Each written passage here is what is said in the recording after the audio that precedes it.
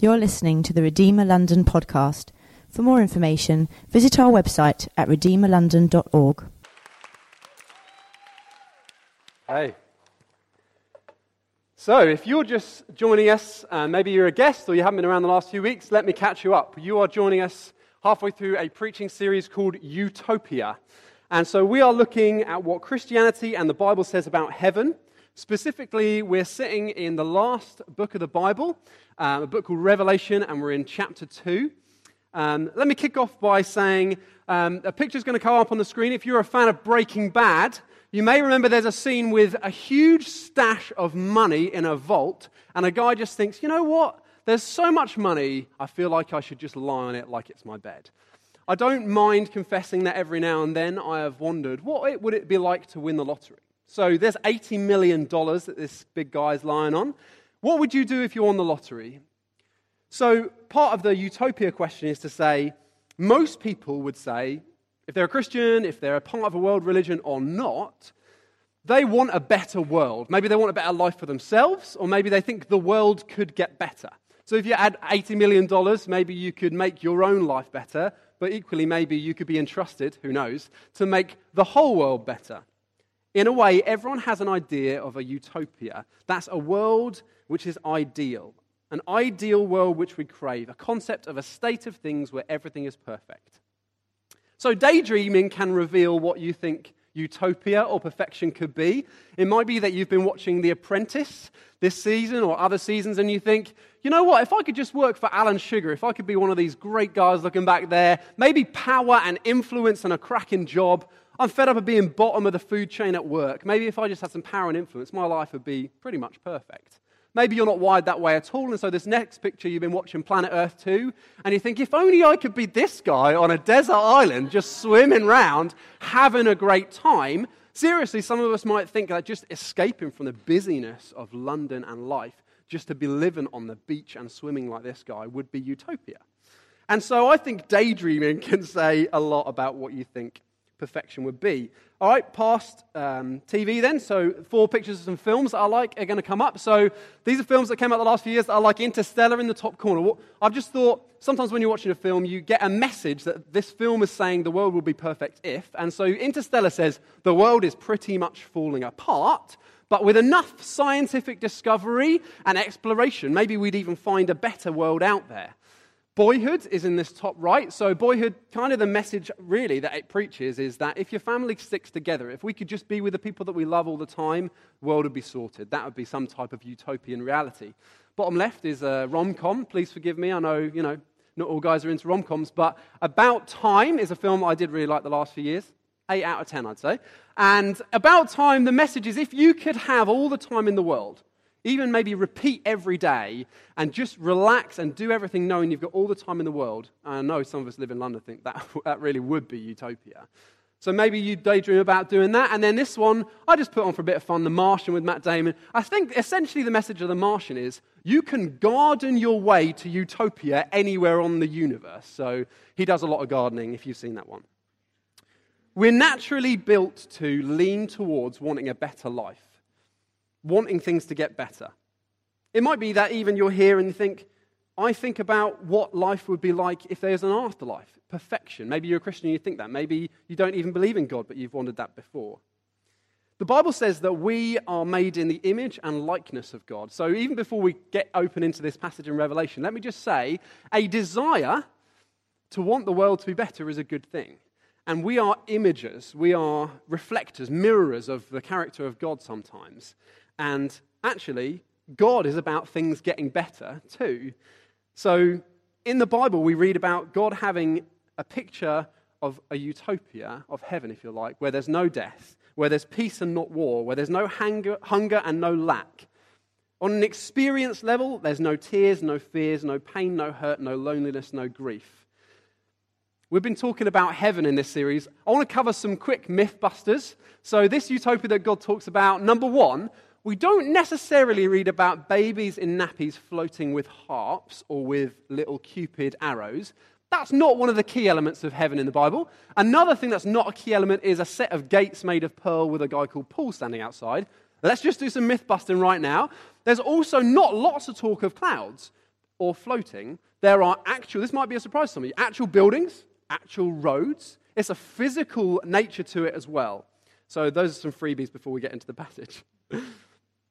My two goals in looking at the passage today are, one, if you're a skeptic, or maybe you would say you're not Christian, that maybe you might feel like you are searching for God, searching for a higher power, searching for some spiritual significance. And what I want to say to you today is that if you're wondering what that God might look like, or what a spiritual experience might look like, what a world that he's created, a perfect world, would look like, then maybe there's some interesting stuff in this passage that would apply to you.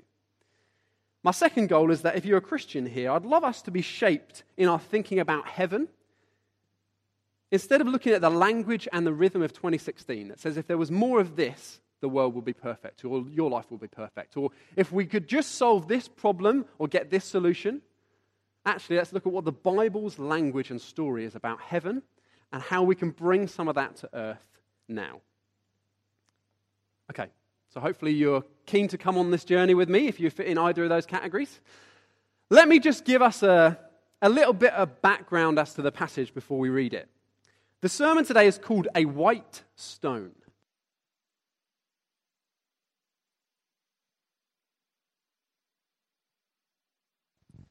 There's quite a lot of symbols in what I'm going to talk about. And so this first one, a white stone, it kind of sounds a little bit cryptic.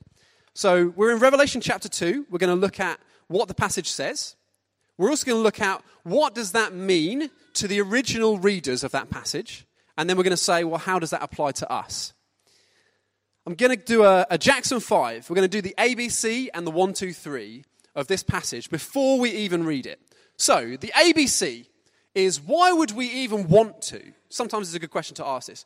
Why would we even want to study a letter that was written to a church 2,000 years ago, or in the 1st century AD? Why bother? The ABC is this. Firstly, the section of the letter we're going to look at is addressed to a church way back in 1st century AD in modern-day Turkey, but God is speaking not just to this church, but to this church as a representative of churches throughout time, and we as a church fit into that category, a church throughout time. So God is speaking to us as well as to the original church. So we should have a listen. Jesus uses aspects of 7 real churches in Revelation in order to paint a picture of the highs and lows of churches throughout history and right up to today. So the B is, this section that we're looking at today is the 3rd of 7 churches. And actually, it's in a capital city which is very secular. And we live in a capital city that is very secular. So hopefully you'll see there's a point in us looking at it because it applies to London. And C, well, this letter is part of an overall incredible section of the Bible which is very forward-looking, looking into the future as to what is ahead for Christians and what is ahead for the whole world.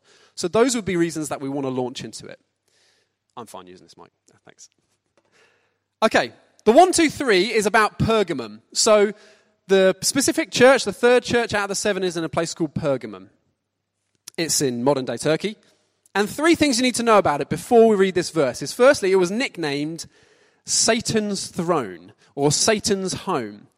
There is all kinds of non-Jesus worship going on in this city. So there's a temple to the emperor, there's a temple to Zeus, there's a temple to the goddess of like health and beauty and healing. There's a heck of a lot of sex we read about, and lust and spirituality, and they're all kind of mixed up together. That's a bit of background. There is also like a sect or a cult or some type of teaching going on, not just in the city, but also in the church, that actually your soul is really important, but your body doesn't necessarily have to connect. So you can be spiritually right, but you can sleep with anybody you like. You can just be doing whatever you want with your body because it's not connected to your soul. And so it's important that we know that before reading this verse. Actually, that's something that has seeped into the church in this place. And thirdly, the church in Pergamum has a bit of a up and down. It's got a mixed bag in terms of its record. Firstly, there's a guy who we read about in Revelation who's died from the church, who has died for standing up for Jesus. So obviously some stuff's going on right. They're holding fast to the Jesus gospel. But also we read that this kind of influence of teaching, that you can sleep with anyone you want, you can do anything you like in terms of your fidelity in marriage or your sexual morality, because it's not connected to your soul and God doesn't care about that. That had seeped into the church. They hadn't done a great job of cutting that off. So, there's your ABC 1, 2, 3. Let's read Revelation 2:17.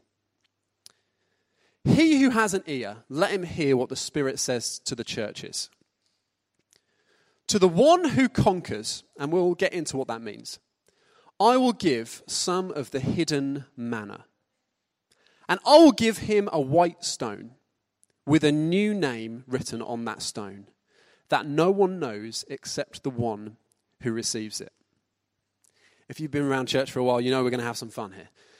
So, to the one who conquers, so we've got some kind of victor, we have got some hidden manna, and then we've got a white stone and some kind of secret about whose new name is on it. You can tell we're going to do a little bit of Bible study here to work out what's going on. This is going to be fun. I hope you're going to enjoy it with us. Okay. Revelation 101. If you want to work out what's going on in Revelation, you need to realize that the book is written using the literary device of symbology. There are a heck of a lot of images and symbols in Revelation. Sometimes they draw on familiar themes from the Bible. Sometimes they're just strange and original. And our verse is a little bit of a mixture of both. And so, you know, our preaching on a Sunday shouldn't just be people telling you what the Bible definitely means. It should also be us equipping you to say, well, how can you find out what the Bible means for yourself, giving you some tools in your own Bible study. So in looking at a verse like this, you can't go far wrong if you stick to two principles. This is Revelation 101. With symbols and symbolic literature in the Bible, first of all, a good thing to say is, well, what else do we know in the rest of the Bible that links up with it? So you could say, how does that symbol relate to details and other symbols that are familiar in the Old Testament or the New Testament, imaging and themes? So to try and think of the Bible as one big story and one big book, rather than just this in isolation. So we're going to do that. We're going to look at that. But also, it's really important when reading a book like Revelation and looking at things like parables or stories or symbols to say, well, what would the original hearers, the original recipients of this letter have thought? So when John is writing down the words of Jesus, he's thinking of it for a particular audience. We need to get into our minds what would they have thought. So we're going to do that as well. So to the one who is victorious, let's start with that. So who is Jesus talking about here? Remember, this section is talking both to a church in Pergamum, but also to us as Redeemer, as part of God's church. But specifically in Pergamum, Jesus is saying these words, saying, guys, if you are faithful to the gospel of Jesus Christ, if you can cut off this wrong teaching, this false teaching, actually, you'd be deemed victorious. You'd have done a great job. Just stick into what Jesus taught. Just stick into the gospel of Jesus Christ. You'd be victorious. And so that's kind of what he's saying. To the victor, bear in mind that eventually you'll be rewarded in these ways. The hidden manna, we'll get to that. The white stone, we'll get to that. The new name, we'll get to that. But bear these things in mind, church, as you try to be victorious. Life, he's saying, isn't just about getting immediate satisfaction, but God is going to give you something better. Just stick in for the long road. But to us, Jesus is saying, let me show you, Redeemer, some promises about utopia, some promises about heaven, some promises about some things to come, that as I'm promising it to this church, I'm also saying it's true for all believers, for anyone who responds to the message of Jesus. Okay, so some of the hidden manna. So I'm not going to assume that all of us necessarily know what manna is, and so we're going to look at what does this symbol actually mean by saying, what would this have meant to the original recipients of this letter in Pergamum? So, hidden manna. Well, manna was miracle food.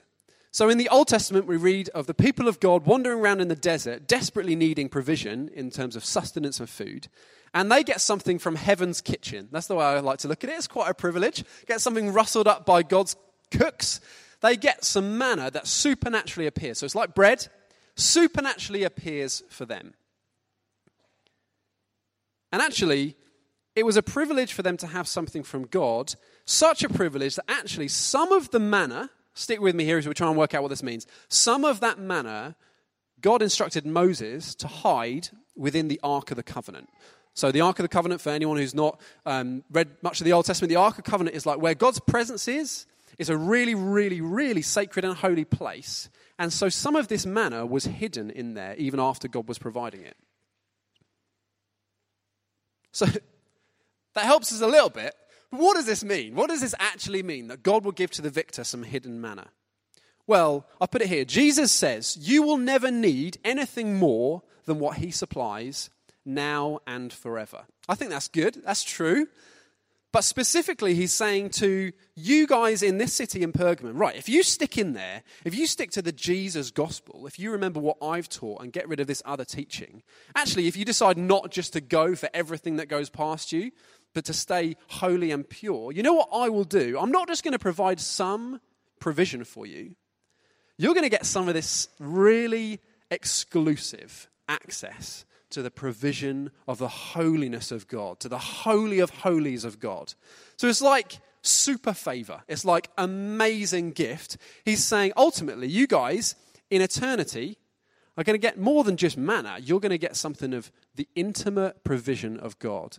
And actually, it's tied in with the presence of God, isn't it? That hidden manna, it doesn't just say manna, it's talking about this hidden manna, is something of the exclusive provision by the presence of God. I think that's amazing. What a great promise for those guys there. But for us as well. Jesus says you will never need anything more than what he supplies now and forever. What a great promise. What a great way to start. In God's company, in his presence, up close and personal, in friendship with God. Wow. Okay.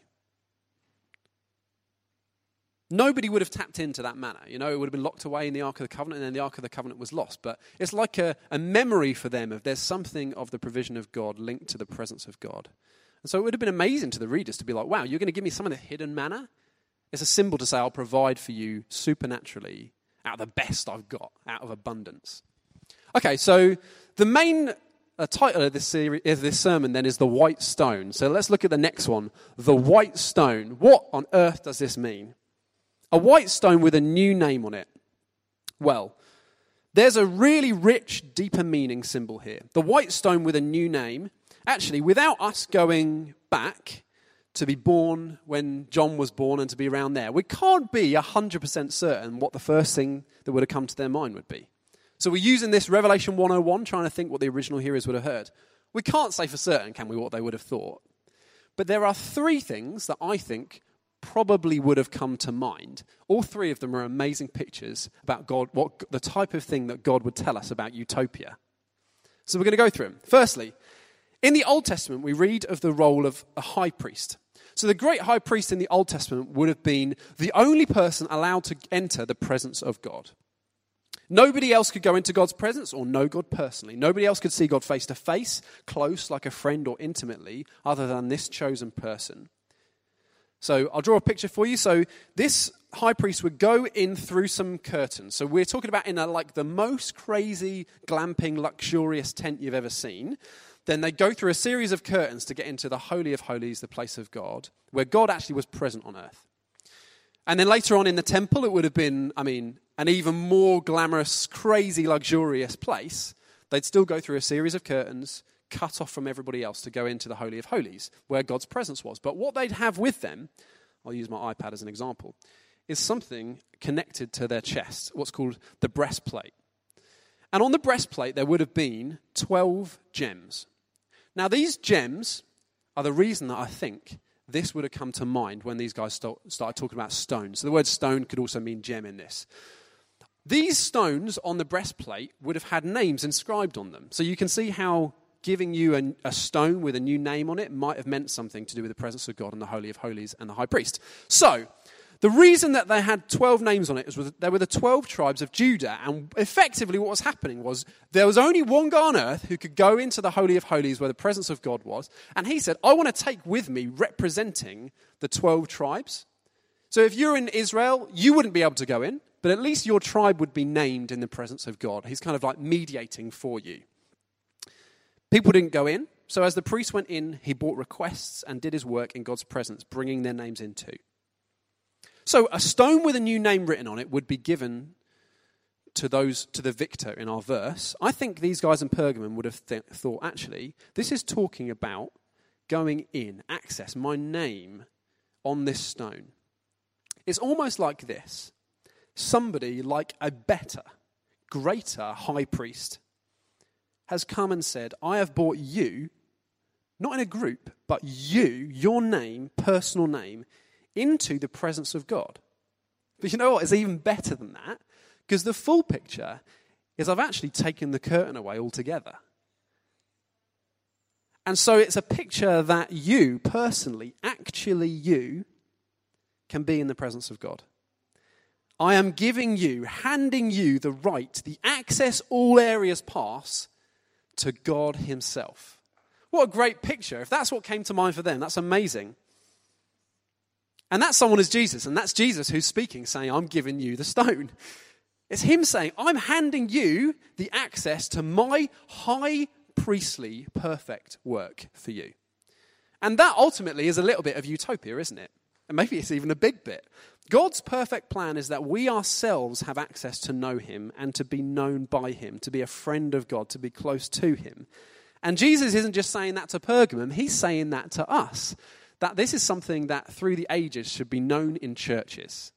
You have access to the presence of God. I've summarized it this way. Jesus offers to give you ultimate access to know, experience, and be known by God. By name, now and forever. Now and forever. Okay, hopefully that's helpful. Also coming to mind for these guys in Pergamum, as they probably heard this letter read out, would be, okay, white stone, maybe not a Bible picture, but something else that they would have thought of culturally was that if you were a victor, like a winner in an Olympic Games, and Pete actually talked last week about how you'd be given a crown, like maybe with some leaves on it. The other thing that you'd be given, Phil, you can come up and be an example of a great athlete. Look at this man here. You would be handed as your kind of winning prize, as well as this little crown, you'd be given, I'll give you my phone as an example, something like a golden ticket, a little bit like Willy Wonka. And so this golden ticket, what this gives to you is access to a victory banquet, a huge victory banquet, but also a little bit like if you score the winning goal in an FA Cup final, you hear people say he'll never have to buy himself a pint again. You know, it's like key to the city type thing. You are pretty much invited to every party from now on forevs. So, Phil, this pass gives you not only access to the official banquet, but also to every party from then on, because you've won the victory. But you know what? It wasn't an iPhone and it wasn't a golden ticket. What was actually given was a white stone. And on that stone would be the name of the victor. So you can see how Phil, in Pergamum, here in this story, that would have come to mind. Even though it's not a Bible picture, it would be a cultural reference. Thank you, Phil. You did a great job. So, we're talking about victory then. It's a little bit like, I've got it written down here. Something of utopia in this verse is saying that a greater, a better victor, the winner of an ultimate battle, has won access rights to a banquet. To a banquet for victors. And he hands it to you with your personal name on it. Not with his name, with your personal name on it. Okay, let's get a little bit deeper into the gospel then. So, Jesus is God, and you and I aren't. We can't get, by any right, access to anything of God's presence. His love, his kindness, his life, his adventure, his plan, his utopia. We can't earn that right. Our efforts are useless. And you know what? In the big picture, we're the losers. You know, we don't have anything that we've conquered or done that could access us. We've achieved nothing. By our nature, we are lost and we're without God. But Jesus chose to provide a way for us. You know, Jesus even describes himself as the way to the Father, doesn't he? So there is a way, but that way, to do so, Jesus came to earth. God became man. He made this one way for us to have a whole new life. If you like, a whole new name. A whole new start. To grant us access to God, closeness with God. So Jesus, by dying as a man, he actually experienced for the first time no access to God, didn't he? So he was cut off. But as he rose from the dead, when literally a curtain, back to this first one, was torn in two, He became the first man back from the grave, and in achieving that, for anyone he grants it to, he achieved the right to share this perfect access to God. Isn't God good? And so that is the victory party that is celebrated in Utopia. And so this banquet that Phil's invited to, this banquet that these guys in Pergamum are thinking about and referencing, is the victory party of Jesus. The victor, Jesus, invites you to join him in freedom, to go from being lost and the loser to being found and with the victor. By name, you're invited to that party. God's good, eh? Heaven's going to be a bit of a party. Okay, so I've summarized it as this. Jesus, the ultimate victor, Christus Victor, offers to give you his victory reward of a new life and eternal freedom now and forever. What a great picture. I love that. Okay, so there's one other quick way that the guys in Pergamum might have thought that this white stone was talking to them. And that would be, remember there's this guy who's been killed. So a member of their church has been killed for standing up, for sticking to his guns and saying, you know what, Jesus and Jesus alone is enough to satisfy me in a city where everything else is meant to satisfy me. He ends up being killed. He probably would have been through the court system. So the court system then would be the jury would pass judgment by putting a stone forward. So each juror would have a black or a white stone. And so if I think someone's guilty, there's a whole load of black stones go to the front. If he's innocent, then ultimately he'd be getting a load of white stones. So this is, again, a cultural picture might have come to mind. And this guy probably would have been given a load of black stones. So this would be real and raw for them. So here's the link. Even though we ultimately deserve punishment, another stood trial for our guilt. He was cast a black stone. He was killed despite living perfectly to earn the white stone. This man, Jesus, who says, I'll give you this white stone with a new name, he rose from the dead, having dealt with our black stone. And therefore he now grants us his white stone, but with our name on it. A free gift of freedom from all judgment. I've summarized it this way. So Jesus offers to take your black stone punishment for anything you're guilty of and offers you his white stone by name, now and forever. And that's nothing short of absolute freedom. God's good, isn't he? Man. Okay, so which of those three things would have come to mind? I think maybe all three. And I don't really mind if it was only two. They're all great things. But what really gets me in closing is that it's my name that gets to be on that stone in all three of them. Whether you think of the presence of God, whether you think of the victory of Jesus or the verdict of not guilty, it's my name. Actually, even better, this new name is talking about a new life, a fresh start. Not the old Rich Smith, but something new. And you know what I love about it is it says this thing about a name that only you would know. It's almost talking about something more personal than first name terms. It's like a nickname. It's like an in-joke between you and God. That's how close. It's like God's name for me. And I'll stand up. I don't believe this is literal. I don't think we're going to get to heaven and be given a white stone with a nickname on it. But I think what this is talking about is the intimacy that God wants with you. It's like nickname in-joke terms. I just think that means so much. It points to the fact that his call to me is even more personal. Jesus knows me. He knows the new life that he's calling me into very, very well.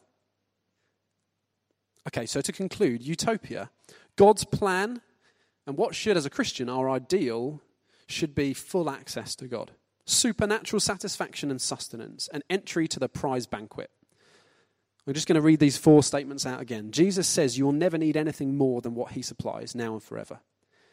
Jesus offers to give you ultimate access to know, experience, and be known by God, by name, now and forever. Jesus, the ultimate victor, offers to give you his victory reward of a new life and eternal freedom now and forever. And Jesus offers to take your black stone punishment for anything you're guilty of, and he offers you his white stone. That's Jesus. That is Jesus. And have we done any of those things ourselves? I mean, that's the thing, isn't it? This is grace. We've earned none of these. These are somebody giving as a free gift to us a stone with our name on it, despite us not actually having done any of those things. Okay, so that's what the passage means. I'm just going to land it for a few different people. So if you here fit into the category of maybe you're a skeptic about church, about Jesus, about Christianity, What I want to say to you is, if you would ever ask the question, is this higher power, is a God out there knowable? Could I even know it? Could I know something about him, or could I know him or it? Utopia is yes. Utopia is saying, yes, you can. God is knowable. So maybe you fit into this first category. If there is a God, can I know him? And Adam in a minute is just going to explain a step that you can take, like a response to make, just to say, well, maybe I do want to know you. I don't know, maybe you do. Second category then, maybe you're a Christian here and you relate to God kind of impersonally. And so you say, yeah, God, I know you're the maker, you're the architect of my life, but maybe you've even been a Christian for a long time and you think, actually, functionally, although I believe God calls me by name, functionally, practically, I really just relate to God not in a very personal way. We're going to break bread. We're going to come to this table today. As you do so, let me encourage you, let me commend to you the grace of God that says it's a personal invitation. Adam shared earlier on a picture of just like a rubber royal seal on an envelope with a personal invitation. As you come and take the bread, I want you just to imagine a personal invitation for you today. I think that's, God wants to just see our church and churches restored to personal relationship. First name terms. Even better, nickname terms. Come to the table with that attitude. Nickname terms. And then finally, I think we'd be silly if we looked at an example of a church that Jesus speaks to and says, actually, it's not good that you're mixed up in terms of sexual immorality and like moral compromise, and you're not dealing with it. And then for us not to say that applies to us. We live in a capital city full of secular teaching. And so I just felt like as I was preparing it, it's good for us just to make this cool. If you stand here today and you think, actually, I'm a Christian, but I've compromised on personal integrity, on fidelity, on biblical standards of sexual purity, or just general moral compromise, today, two things. One, come to the table and repent. Come to the table and turn from that. But two, remember this white stone that Jesus gives you. Come and repent not with a heavy heart, but with a joy, knowing that as you take the bread and wine, as you bring it to Jesus, he's saying, you know what? I did the hard work. I'm going to give you this white stone. You're the one who gets to go out of the court without a guilty verdict. So that's my encouragement to you. If you fit into those categories as a Christian, Adam's going to talk about how you can pick it up if you're a skeptic. Let me just say to us as a church, as I'm preparing this, I'm just feeling Jesus saying over and over again, this is grace. This is grace. This is grace for you. As you talk to people, as you disciple people, as you chat to people, let all of our conversation about Jesus and our access to God not be, do you feel far from God? Are you far from God? No. If you're a Christian, access rights are unprecedented. If you feel far from God, fine. Maybe you've stepped away, but God has not gone anywhere. And your ticket is just as good as it was from day one. So let me just remind you of that as well as we come and just have the banquet. So I'll pass you over to Adam.